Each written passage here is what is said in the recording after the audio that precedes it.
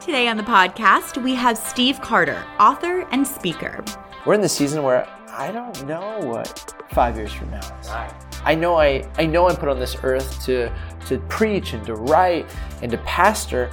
I don't know what that's going to look like. And so it's requiring daily manna. It's requiring daily dependence. It's requiring the God of just enough to continue to guide us and lead us, which sometimes our Western culture helps us not have to entertain. Welcome to Captain's Corner, a podcast about community, mission, and culture. This podcast is a ministry of the Salvation Army of Tampa, where we exist because we believe every person can be the person God has called them to be. Please check us out at tampasa.org and give us a follow on Twitter at SalArmyTampa. And of course, subscribe on Apple Podcasts or wherever you listen. We'd like to take a moment to recognize our sponsors for helping to make this podcast possible. Thank you to registertoring.com and to a very generous anonymous donor. We hope you guys enjoy the episode.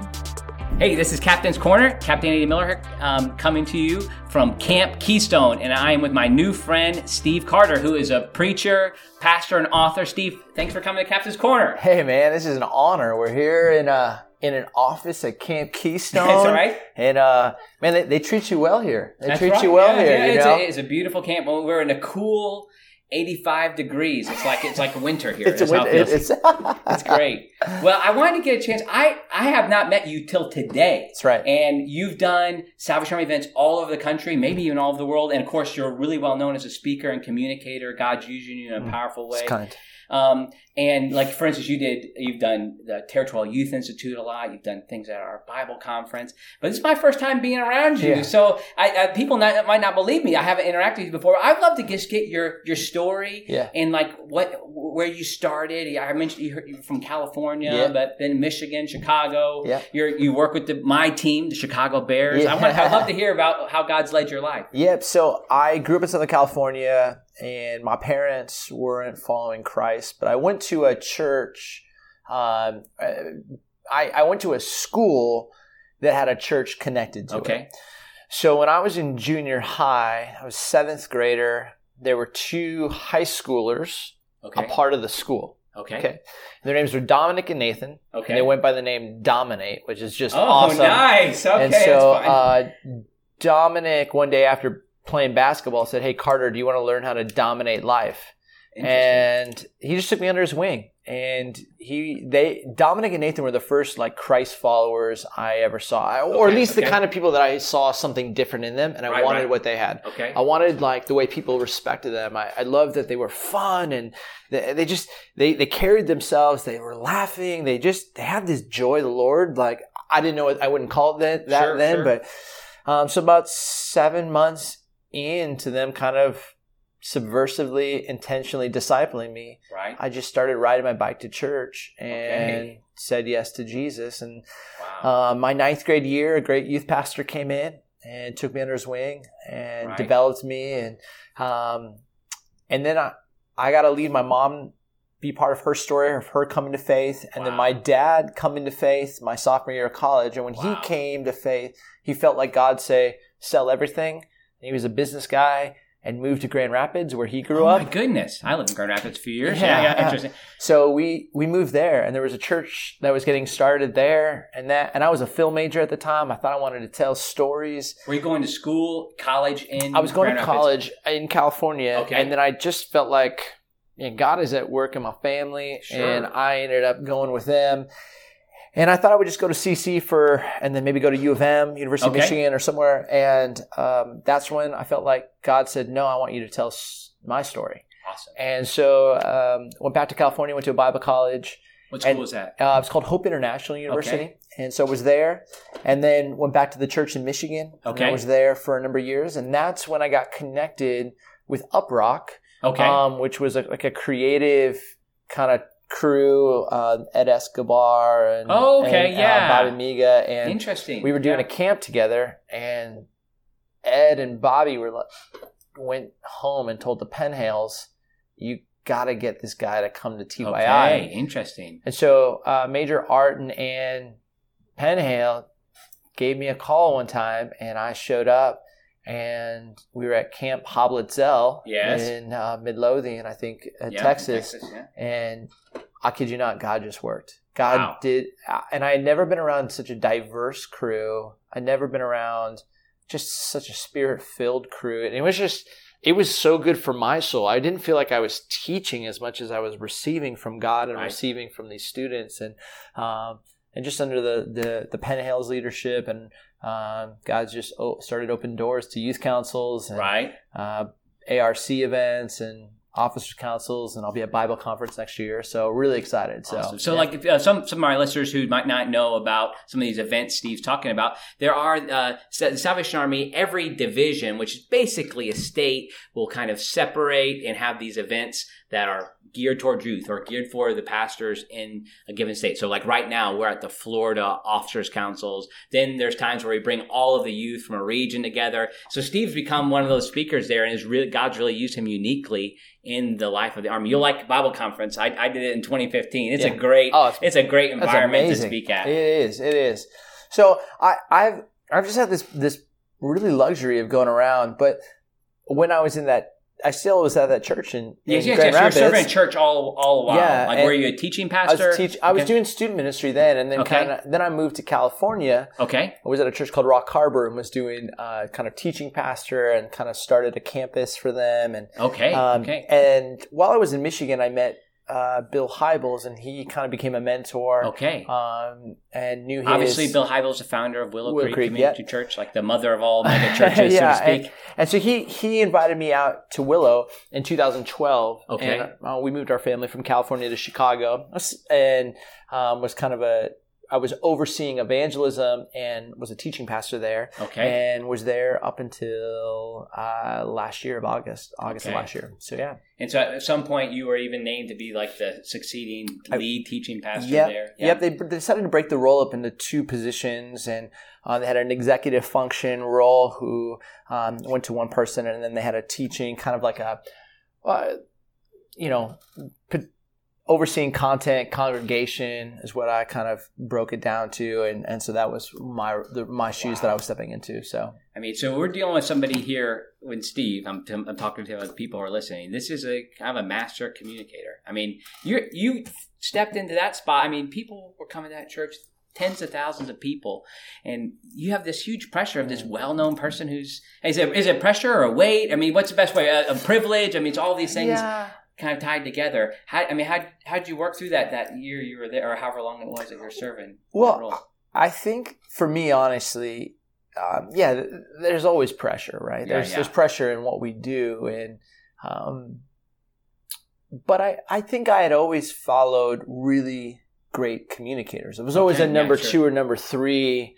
As I was developing in my early 20s, mid 20s, was at Rock Harbor, was following a guy by the name of Mike Erie, who was just an amazing communicator. I was with Rob Bell at the very early days in Michigan, and I was, number two, number three communicator there in my mid 20s. So what was the name of that church? Mars Hill. Okay, yeah. Gotcha. So was there till 2009, and then was at Rock Harbor, and so I kind of was in this unique place of getting to watch really gifted communicators at their craft and finding my own voice and being entrusted and realizing, I'm not like the guy. Right. I'm just a guy who fills in for the guy, and I think it allowed me just to kind of not take myself so seriously. Yeah. Interesting. Second thing is like, Paul will tell Timothy, don't ever neglect your gift. Right. Like, work at your gift. Yes, First Timothy 4. And he just keeps saying such like powerful words like about not neglecting it, like keep working at it. And then he says, people ought to see your development. Wow. So for me, I just have always taken that like, I had a couple messages where I felt, that was like the best of the best. Wow. But I've had so many more that intro could have been tighter. That story could have had more of a punch. That transition I could have pastored that better. I dieseled too much in that idea. And I just love the craft of communication. And I loved the fact that healthy preaching is having a conversation with the congregation. Yes. And helping them be able to, in turn, have a conversation with their Creator. Amen. And so just trying to create the means for that in compelling and honest and human and applicable ways. Well, let's just say it again. So you say healthy preaching is having a healthy conversation with the congregation, and then also to help the people you're serving have a healthy, what'd you say? So it's like, having a healthy conversation with the congregation, so that the congregation can in turn have a conversation with their Creator. Yes. And that's, you want to set that up. I never want the sermon to be the last, like I'm the end of the conversation. I want them to have to start it, continue it, apply it, bring it to their chair time, to their time with God, and go, man, how am I doing this? And bring it to their small group. That kind of stuff. So I'd like to sit on this for a little bit. As a preacher myself, I love to just hear how people approach things. And what is your process for developing a message? Like, how much time do you give? How do you Fred Craddock talks about being two seats. You mentioned a chair. Like you have a seat that you sit in, like that's kind of like a hard studying seat where you go and you get into the text and you figure out everything you can. You're trying to develop like what the passage says, but then you make a move to like a comfortable seat where you develop like how you're going to say it. So you got to get something to say, then you figure out how you're going to say it. I mean, people have all kinds of ways to think about it, but how do you approach the process of preaching? Well, I think it depends. One, am I being handed a topic or a verse, right? So let's say if I'm being handed a topic or a verse, I'm looking for what's the soul of the text. What was the author's intent? What's the context, right? It's so easy to jump to what's an application of, I can, Philippians 4:13, I can do all things through Christ who gives me strength, right? But that if it's not first beginning in the original meaning, we're going to be doing hermeneutical gymnastics, and I don't think I think we lose the punch and the power of the author's intent. So I want to learn that, but I want to find the soul of it. Right? So a lot of times I think young communicators will jump to a commentary. Right. And they just, they jump to go, okay, what's the authority say on this? Neglecting that you're the authority of your core. You know them. You know your congregation. You know your audience. So what I tend to do is, if I'm given a text, is I just start asking questions. And I probably ask 100 questions of the text. And then I'm asking questions like, when I think about the faces in the seats, what question are they going to ask about John 15? What are they going to ask? And what I geek out about, they might not even care about. So I'm just trying to find what's the soul. So like if you think of the movie Walk the Line with Johnny Cash, he goes and he's like in a 3-piece gospel band, and he wants to get signed to Memphis. And so he starts to play, and as he's starting to play, he's watching the guy who's like kind of mixing just tune out, and he realizes the guy's not into it. I'm not going to get signed. So he kind of stops and goes, what's wrong? You don't like it? And the guy goes, I don't think you actually believe what you're singing. Sing me something that matters. And that's when he sings the song about his brother who died, who his father blamed him for. And he sings that, and the guy leans in. He found the soul. He found the honest and the human, and he found that. That's in there. That's in the scriptures. Our job is to mine what is the soul of the verse, the soul intent, and what is going to lead to kind of that soul renewal for our people. And so I spend time marinating in that. And if I can get that, then I try and get it into one sentence. If I can't get it to one sentence, it's not worthy of preaching. That's an old What do you have something you want that sentence to say? Like, does it need to include something? Well, Ken Davis, who is amazing, he was a mentor, he's an amazing preacher, but he talks about how you have two types of talks. You have a enabling talk. So that would be like every Salvation Army officer can remain in the vine by following these 3 steps. So steps is plural, by and can are enabling.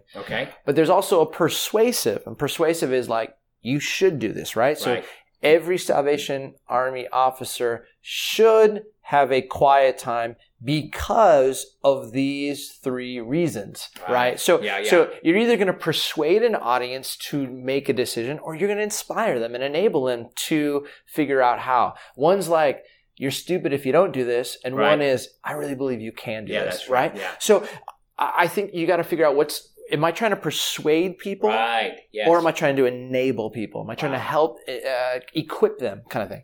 So I typically work on a sentence, and then I move to note cards. Okay. And well, actually, that sentence is real important. That's important. Everything. Everything. And sometimes the sentence will drift, but before the note cards, I do a ton of study, like on the context and verse and all that stuff. Then I move to note cards, and I'm almost trying to create a storyboard that can both go linear, like a train track, and also function as like a stock market graph. Okay. So most people, when they write their sermons, they're writing Roman numeral 1, A, 1, 2, all that thing. Right? It's just, but what makes a message is energy. Like where, and sometimes the energy is in a pause. Sometimes the energy is in a story. Sometimes it's in a laughter. Sometimes it's in humor. But what's the thing that's keeping people in there? And I just map out the talk to make sure, like, hey, it's clear. And then I map it out on energy to see, hey, this is just too deep or too slow. You need a little bit of a story. And so I map that out. And then I have the note cards, and I eliminate note cards, and I keep the note cards, and then I just kind of memorize that way. And then I'll typically manuscript on my phone with my thumb. Okay. So you then you do a manuscript of your cards. So you put your cards together, you have your plot, your whole, like, how you're going to keep people's energy kind of engaged to the point where you're taking them. And then you go to a manuscript. Is a manuscript something that you come back to, or is that just so that you know what you did? Manuscript's just trying to get it out. Right. So I'll do it 2 ways. One is I'll type it out, because I do better going slower with my thumb of just writing, reflecting. But there's also an app. Typing it out? You mean typing out. Text it, like speaking it? I do that too, but I'll type it out with my thumb. Like I'm like shooting, like I'm writing an email. I got you. Okay. So like I'm phone, literally, no. I'm just like, I'm walking and I'm literally just, because I feel like the movement helps my brain. I hear you. And so I just do that. And then there are times where I'll go back and forth between that and then Otter, which is an app where you can speak into your phone. And sometimes I just want to riff on, how would I say it? No, get that tighter. How would I say it? And I just practice it, and then we'll go back to typing, and then back to Otter, and then I just coalesce the whole thing together. My preaching mentor was Dr. Ellsworth Callis, who ended up being the president of Asbury Seminary. He was probably in his 80s when I took preaching with him, but he taught us to preach without notes or manuscript, and he had all sorts of tips and techniques to do it. One thing is like similar what you do with the cards, like drawing pictures out and graphing things out. But I always know I can, if I have anything in front of me, it's one thing. But if I can do it backwards, do you do what other tips do you have? Like that helps me. I do that type of thing to memorize, because I love it. And part of the reason, like when I'm listening to you, and I hope I can do this too in my own preaching, I'm afraid to take my eyes off of you because you're looking at me. It's good. It's you've got me, and I want to stay engaged. So and that's a key thing. I mean, singers do the same thing. They're gonna keep their eyes on the crowd. Right. So tell me some of those. Memorizing maybe isn't the best word, because you're like ad-libbing in the moment. But talk about that a little bit more. Well, one day I was in my 20s, and I had the privilege to sit with Erwin McManus and Francis Chan and Rob Bell at a and this was probably, God's opened up amazing doors in your life. It's crazy. It was like it was probably like 2001 or something, but it was like super early. And I remember Francis one day said, "Hey, you guys ever had this moment where you're preaching and then it's like a story gets just dropped from the heavens into your mind, and you decide to go with it, and the whole message goes to another level?" Yeah. And Erwin goes, "You know where that happens." All right. And Francis is like, "I don't know." And Erwin goes, "You know where that happens."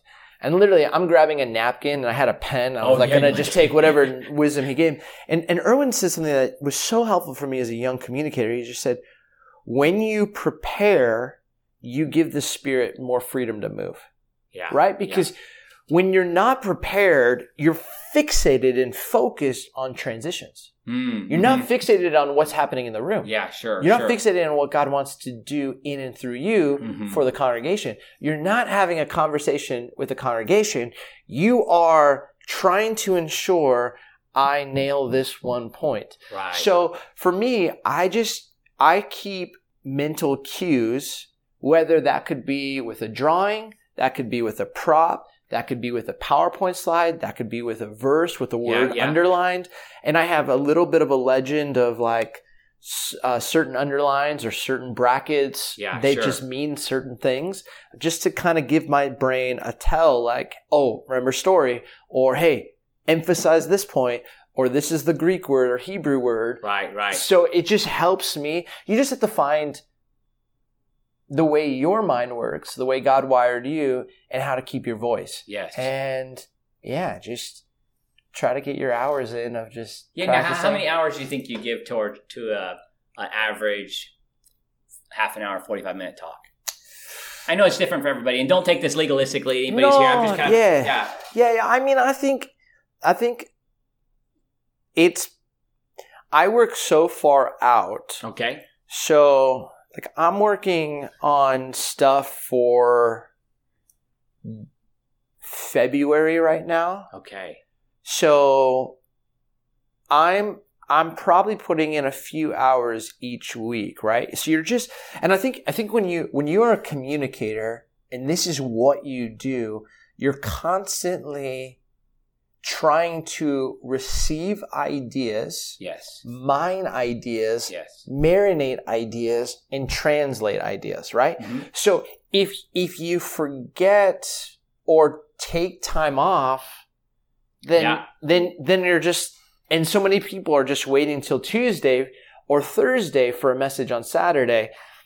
I'm waiting, like, if I wait that out, it'll be terrible. I just know that. So I probably put in 25 to 40 hours over a given few months, but that's spread out. Yeah, that's lived. That's, I'm sitting at lunch and I'm having a conversation. Like, I have this random idea about the desert and it being this, and what do you think about this? Or I jump on a phone call with a mentor and I say, hey, I got this idea. Here's what I'm working on. These 3 ideas, Yeah. And I'm just trying it on like a stand-up comedian. Yeah. So stand-up comedian shows up to a club super late at night, and they're just trying to get, hey, I got 9 jokes.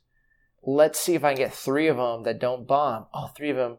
And they take those 3. Yeah. Then they try 9 more jokes at another club. Yeah. And another club. And all they're trying to build is for a 60-minute set. Yes. So what I'm trying to do is build into and live it, try it on. That doesn't really that's not going to help. That's not going to help my friend who's an addict. That's not going to help my family member who doesn't believe. That's not going to help the guy at the bar. It's not going to help the person who's gambling. Like, how do I ensure what I'm saying is getting to the person? I love that you brought the comedians. You actually made me think of a comedian today. Not because of this. You have some funny things along the way, but I love Jim Gaffigan. And he came up there's one point where he does this little thing where every now and then he like turns into a critic. Yeah. And he'll just say, why did he say that? Yeah. And you did that today. And I thought, I wonder if he is influenced by somebody like Jim Gaffigan. Yeah. Now, tell me, non-preacher, non-theologian, non-biblical scholars who have influenced your preaching, like other communicators. Alton Brown. Okay, help me out. Food Network. Okay. So if you, the science guy. He's the guy who, man, the science of the food, right? He figures, and he would do exegesis on the food. Where did we learn how to cook lamb this way? I mean, he's doing hermeneutical interpretation studies on how we got to cook lamb, or how we actually began to start mining salt to be used as a flavor for food. And I just was like, that's really, he makes salt fascinating. Yeah, sure. Yeah. He makes lamb chops fascinating. I think we could do that with interesting sanctification. I think God's word. Yes, so.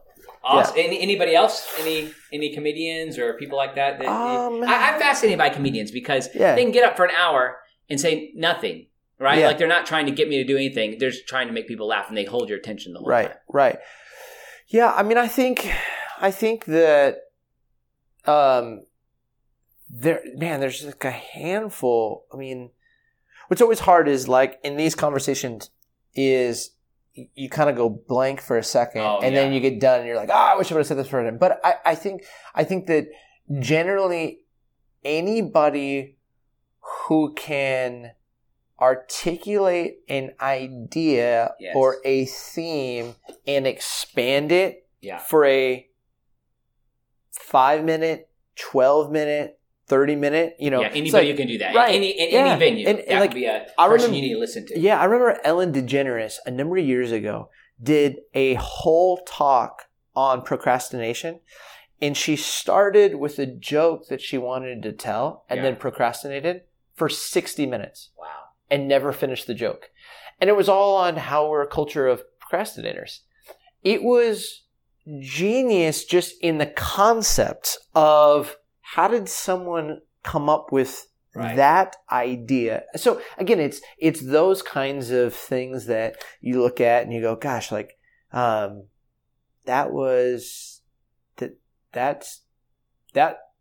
could have been a sermon. I'm going to teach you a message, and then someone just got super distracted for and people are like, what's going on? Just get to the talk. Just get to the talk. And this is how many of us live. You just get your mind going. So, And so who are preachers that you admire? Who are some that come to mind? Man, so I went through a long season where I listened to a lot of people, and then I've honestly not been listening to people. I think you get to a point where you can start to mimic people's voices. Sure. Or you can't. I mean, there's just so many ideas out there. And I think with Instagram, I mean, I follow everybody who most people follow, from Andy Stanley's and I love Harvey Carey. I love Danielle Strickland. I mean, I just love like all these different Eugene Cho. I like diverse voices. I like female voices. I like Tim Keller's just biblical and everyone's going to teach me something. Yes. So Tim Keller teaches me how do I see the gospel in every story that I preach. Yeah. A lot of times we don't know how to do that. He's he could talk about Rachel from the Old Testament and make a tie-in to the gospel. That's a great skill to learn. There's a lot of younger voices. There's some liturgical voices. So it's just trying to find. I really respect how this person is really good with storytelling, or this one's really good with challenge, or this one's really good with application, or this one's really good with biblical hermeneutics. So. That's thanks for dropping in this kind of intense subject of preaching. It's such a craft. It's such a journey as a communicator to figure out how to be better. So, and you're such a great communicator. I appreciate you taking time to tell us about that. Now, you also are big into sports, big time. So you talk about sports a lot. Who are your teams on all major sports? Give it to you. So I'm a big Michigan fan. So I love. Bless your heart. You just lost this past week. I did. We lost to Wisconsin bad. We got crushed. I'm a Jim Harbaugh guy because he played for the Bears. He was quarterback. And, Yep. So I like Michigan for college. Like basketball too. Yeah, basketball. Yeah. And I like Duke as well. I think Coach K is great.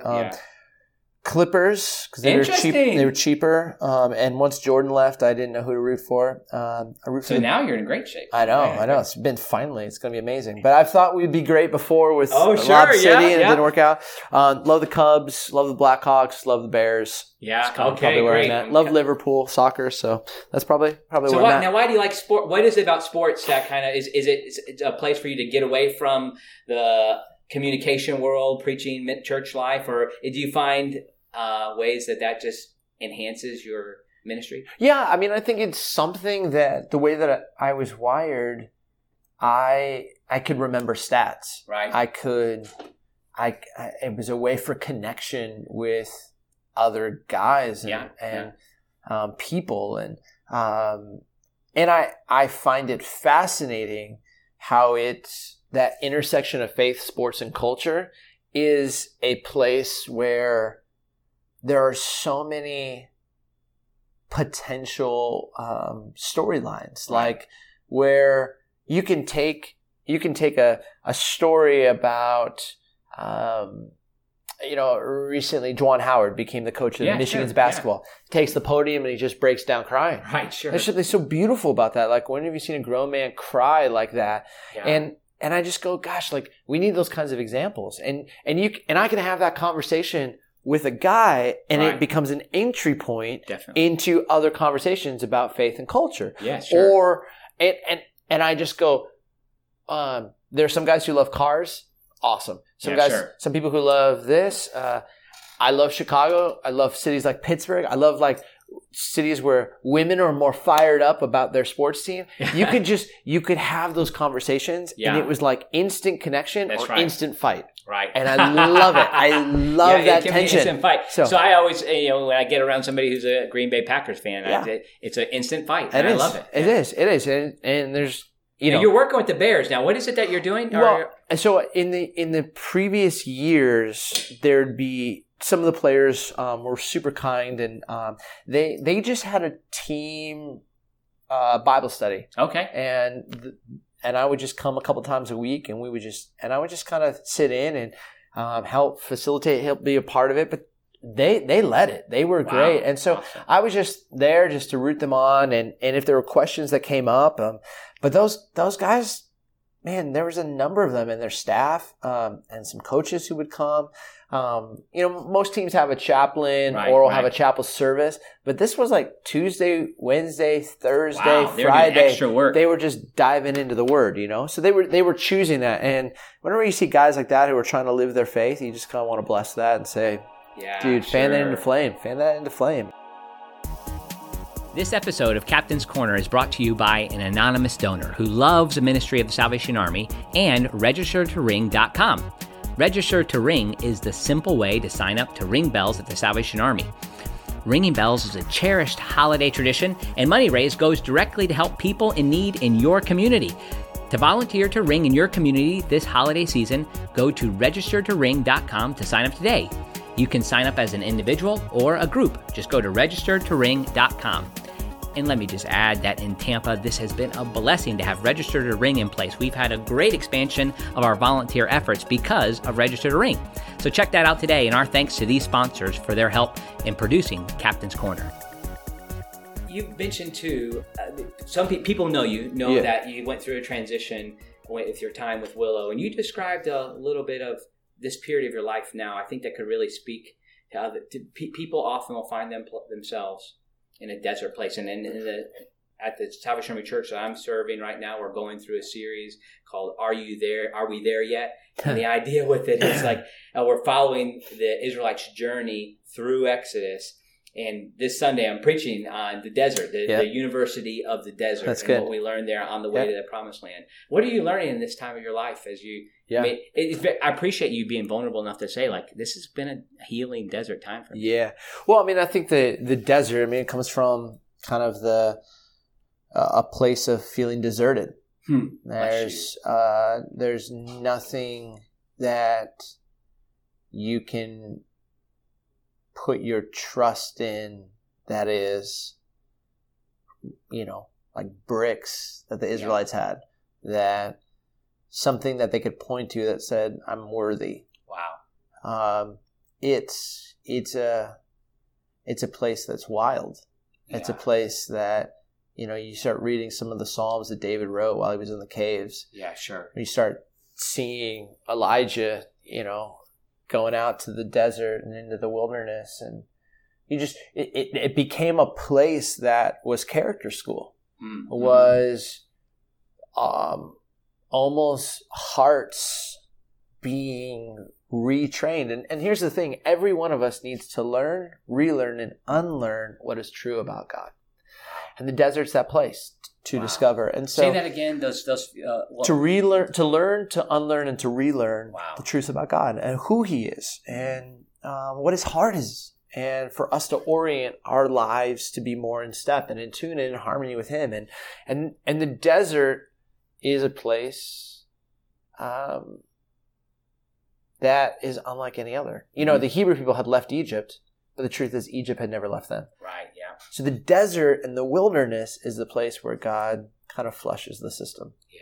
And so, I'm looking at this song this week. It kind of shows my age a little bit with Sarah Groves. I don't know if you remember her. She has this song. Yeah. I mean, she's known for this great song with Great Is Thy Faithfulness. Yeah. He's always been faithful. But there's a song she has. It's probably not as well known, but she says, I've been painting pictures of Egypt, leaving out what it lacks. Yes. Like the future seems so hard, but I want to go back. Like in the middle of the desert, it'd be easy to say, I just as soon go back to Egypt. That's right.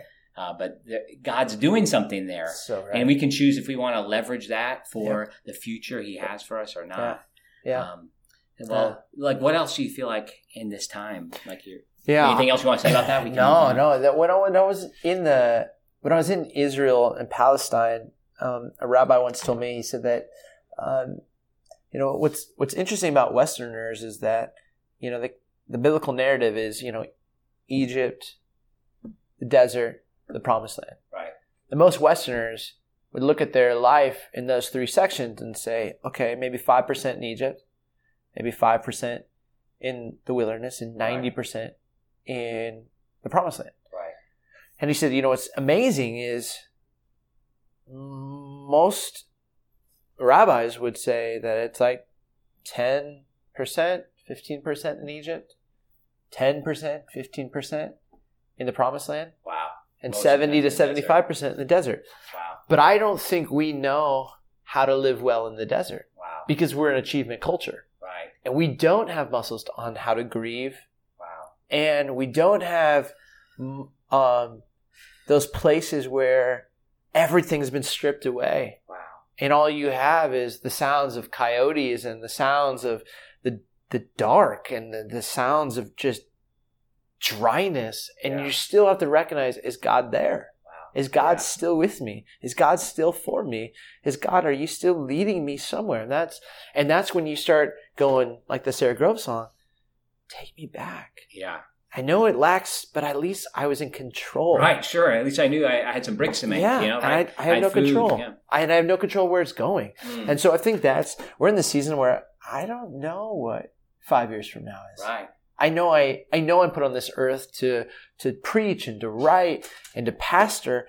I don't know what that's going to look like. Mm-hmm. And so it's requiring daily manna. Yeah. It's requiring daily dependence. It's requiring the God of just enough to continue to guide us and lead us, which sometimes our Western culture helps us not have to entertain. Right. Yeah. Right. You know what I mean? So that's it's not what I ever saw coming, but it's teaching me a ton. Well, thanks for sharing about that. I mean, I know that's a really intense time, and I'm really glad that in the midst of this time you get to do a lot of Salvation Army work. Totally. Right. So it's a gift to the Salvation Army. You're with us now. Here's my question about the Salvation Army.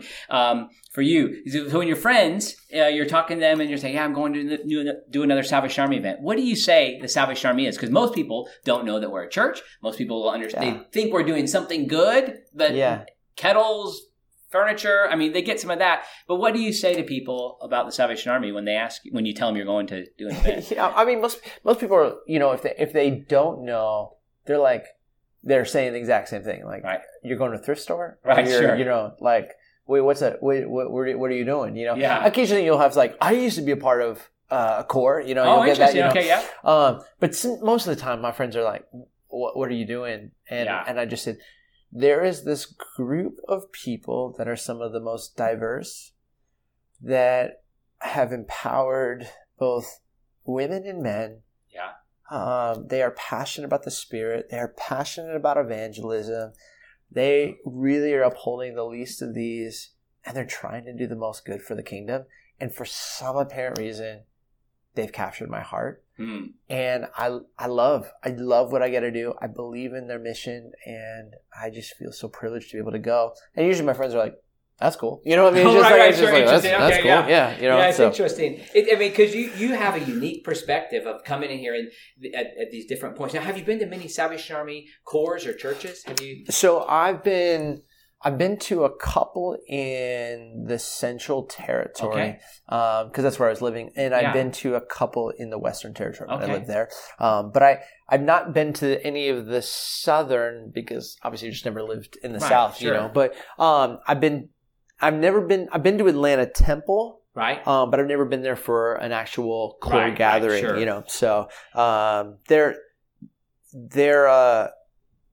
there's like this dream I have of someday, like I want to like almost like go to all of these, like from Houston Temple. I want to like go to all these like. Oh, you should come to Tampa. Tampa's like you know, and part of it too is like even just the ARCs, right? Sure, you know, because I did the ARC of the this adult rehabilitation, like.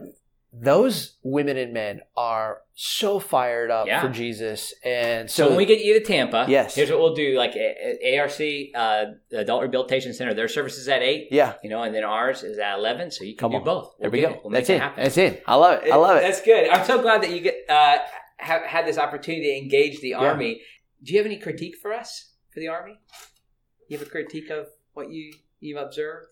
Because you have a unique voice into the Army. Yeah, I mean, here's the crazy part is all of our blessings and our strengths can be sometimes our greatest. Yeah, amen. It's like true. Struggles and curses, you know. So, I think what's fascinating is you all have built yourselves into a very non-personality driven. Yes, that's true.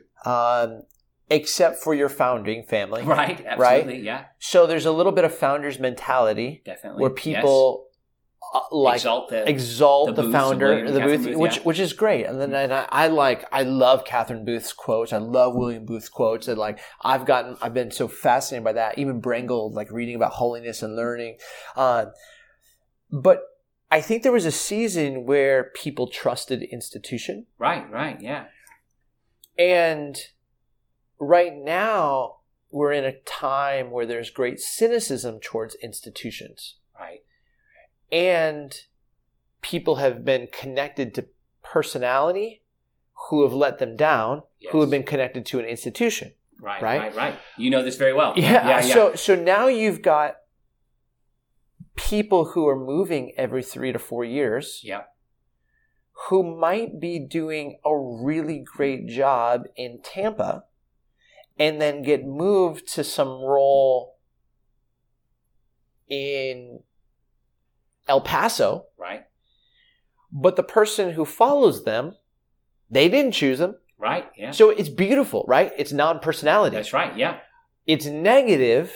Definitely. Because now it's making people have to choose to trust an institution when everything around them is saying, you can't trust an institution. It's just a catch-22. Yeah. So do I think it's wrong? No. Do I think it's the best model? I'm not sure. Yeah, you know what I mean? Like right. it's because I've seen it on the other side where people trust the personality doesn't work out, and all of a sudden people are like, well, you know, but I've seen it on this side, it's the antithesis. Yes. And so, but both of it creates, are the values upheld in such a way and known by the cores and by the you know people that are within the cores to say, oh, this is why this happens? Or do people go, oh, you know, another new person. Another new person. Like, oh, wait, I don't like this one.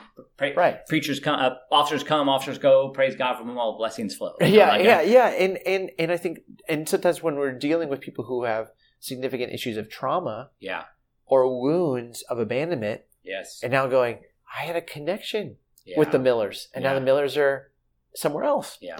What do I do with, you know, so I think it's attention to manage. Yeah. Again, critique. Like I think that, and again, in a culture right now where I think we've made Christian celebrities, I actually think it's really, really beautiful, and to keep the mission about Jesus. Yes. But it's in a unique season culturally right now where military and institution those are just depending on where you are in the country, right? Harder, yes. Or more beautiful. Yeah, I think it's just good to expose some of it, to think through these challenges. Like there's two kind of church systems, congregational and kind of Episcopal. And so we're this Episcopal system, and we trust in everything is owned by the corporation, the Salvation Army, large institution, and we move people in and out. Yeah. And God can use that, and God has used it, but there is a sense that it does create an environment where there's not much as ownership isn't at the local level in a congregational system. But like you said, there's strengths and weaknesses to that. Well, and then I hear stories of there can be the local ownership because an officer comes in and goes, man, we just, and it's, there's something happening right here. And there's just amazing. And you just start to see the growth and you see people coming to faith. And I was just in Texas and I heard this amazing story with their officers of this just core. And God was just, he's just growing. And you see them and you go, and I pulled this officer aside. I said, why is it happening? He just said, 3 hard years. Wow. Of tilling, praying. Desert. And that's just, and this is the year of fruit. Yeah. And it's, thanks be to God, there's 3 years of praying, developing, yeah. difficult, you know? And so again, it was just such a beautiful story in that regard. So, I don't know. I think that's good. You did a great job on that question. I didn't tell you I was going to say that. No. I always want to make sure that it's not like, I don't want to feel like I'm like, because again, I just think there's so many pluses. The other thing I would say is, the Gen X millennial,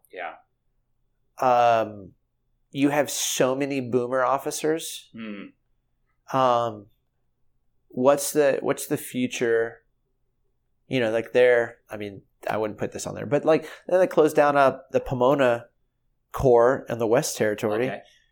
You know, they're sold off the Sacramento ARC, Seattle ARC. Right. There are not enough officers. Yeah.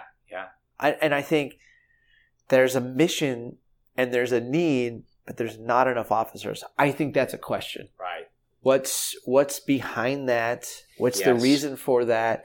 And then I think when there's not enough, that also creates some elevation of people into roles that probably aren't ready for it. Sure. Yeah. Command posts of Houston. Those are huge. Dallas. Yeah. Baltimore. DC. Tampa. Big roles. Yeah. And just kind of go, you need those cities to thrive. Yeah. So it's those are the pieces that I'm watching, kind of going, what's the development?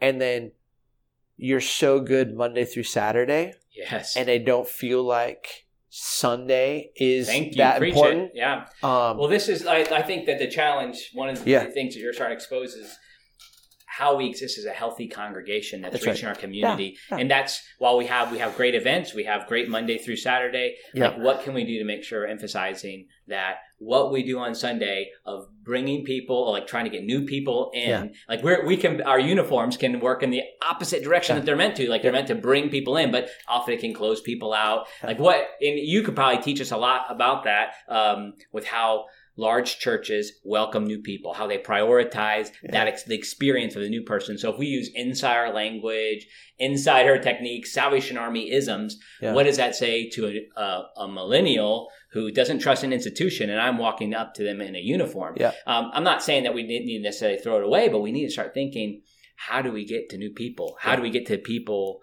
What's the essence of the Salvation Army? And I think it's more or less related to what we believe about the gospel and its power to change people's lives and its power to change society. That's where the power of the Army is, not in the forms. So the forms can and have been wonderful. Some of those things might need to change. I interrupted you a little bit, but you were talking about Sunday needing to be a priority. But I think what you guys do is so well is like if you think about, this is such a very small, and there's so many ecclesiology probably misses in this, but if you think of congregation, corporation, and you think of cause, you guys do cause, right? Yeah, sure. And you're consistent with that. And there is this corporation, like you talked about the Episcopal, like there is a sense of this, you know. And I think, and how did and I know so many churches who get congregation right, but have no cause. Right. Sure. Right. Or $30 million, $50 million in debt. Like there's no leader. Like, so there's a sense where, man, how do we have a healthy, functioning 168-hour expression of the people of God? And that's where I think, so many churches can learn from the Army, and there are so many gifted communicators and preachers within the Army. I mean, I get around. We were in that meeting today. And, I don't know who she was. Sheena Marquis, one of my good friends. Yeah, she stood up and I was like, she's got a speaking gift. I just felt like I need to call that out. You get around Marion Platt. Yeah. He's got a preaching. I mean, you just get around people and you go, these are voices. Yeah. And you have them with it. So it's just, how are those voices leveraged in a way that keep telling the story? And also what I'd say is what I love is you guys are consistent. Mm-hmm. Consistent over the test of time. Mm-hmm. It's not just like, 1 year it's no uniforms, 1 year it is uniform. Like there's just a consistency in the brand, and that's worthy of like respect. I think no matter which generation, you might not like, I wish it was a little different, or maybe this was a little. I think you step back and go, gosh, for so many years, 154 years, right? We've been doing it this way.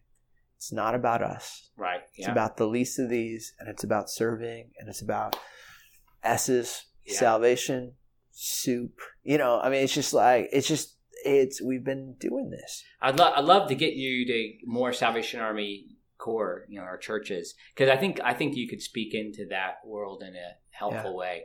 All right, I'm going to do a quick like lightning type of thing. Yeah, it's great. So, greatest sports movie for you? Greatest sports movie would be Remember the Titans. Okay. That's what I'm going right now, but I'll deny it later. Now, you're a Michigan fan. Yeah. I'm an Indiana Hoosiers fan. So Hoosiers is the greatest. Hoosiers. Greatest. That's good. I like it. It's great. It's a great one. Beat you in 77. That's true. Yeah. So how about this? Greatest sports moment for you as a fan? Whew. I saw the Michigan National Championship when they won in 97. Okay. That was a great one. But I'd probably say I was at Game 5 of the Cubs World Series. Were you? Yeah, so we obviously won in the 7th game against Cleveland, but Game 5 was the first time we won at Wrigley. Okay, so awesome. That's fun. Tell a story about Dallas Willard that you just told a few minutes ago. Dallas Willard, he wrote The Divine Conspiracy, The Great Admission. I just stalked him for a number of years. But Truly stalked him. Truly stalked him. Yeah. I called USC once because every time I read a book and I appreciate an author, I want to just tell them thank you for blessing me. And you do that. You'll go face to face as much as you can. Face to face, or I'll call them or shoot them an email. And so I just try and hound them just to let them know, because I want someone to feel like what they did actually blessed someone. And, yeah, sure. And so I called USC, and they gave me his home number because he was on sabbatical. And so my friends in college, I said I was going to call. I called, left a message, and then they're like, you should call again. So I called again, and then he never called back. So they're like, you should call again.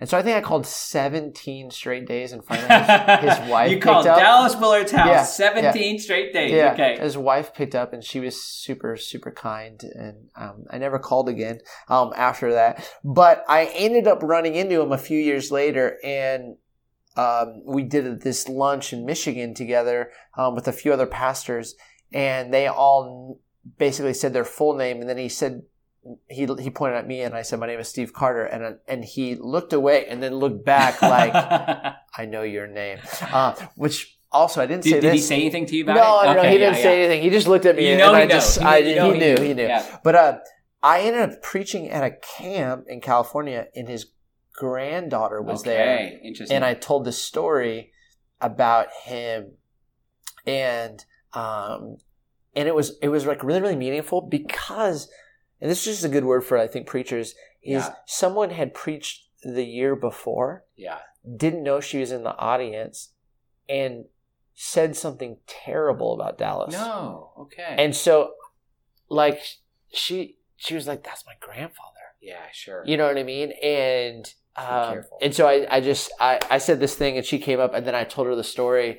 And so then I think she went and talked to her grandma like that texted her grandma, and her grandma goes, "I remember that call." So like it was just okay, awesome. That's fun.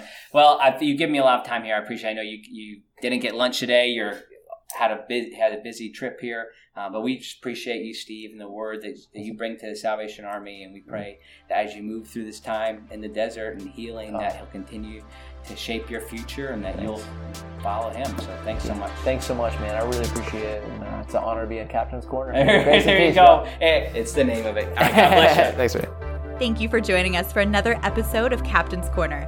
Next week on the podcast, we have Pam Maynor. She is the editor of the Salvation Army Peer Magazine. If you'd like to learn more about us, please feel free to check us out at tampasa.org and give us a follow on Twitter at SalArmyTampa. And of course, go ahead and subscribe on Apple Podcasts or wherever you listen. Thanks so much for joining us. See you next time.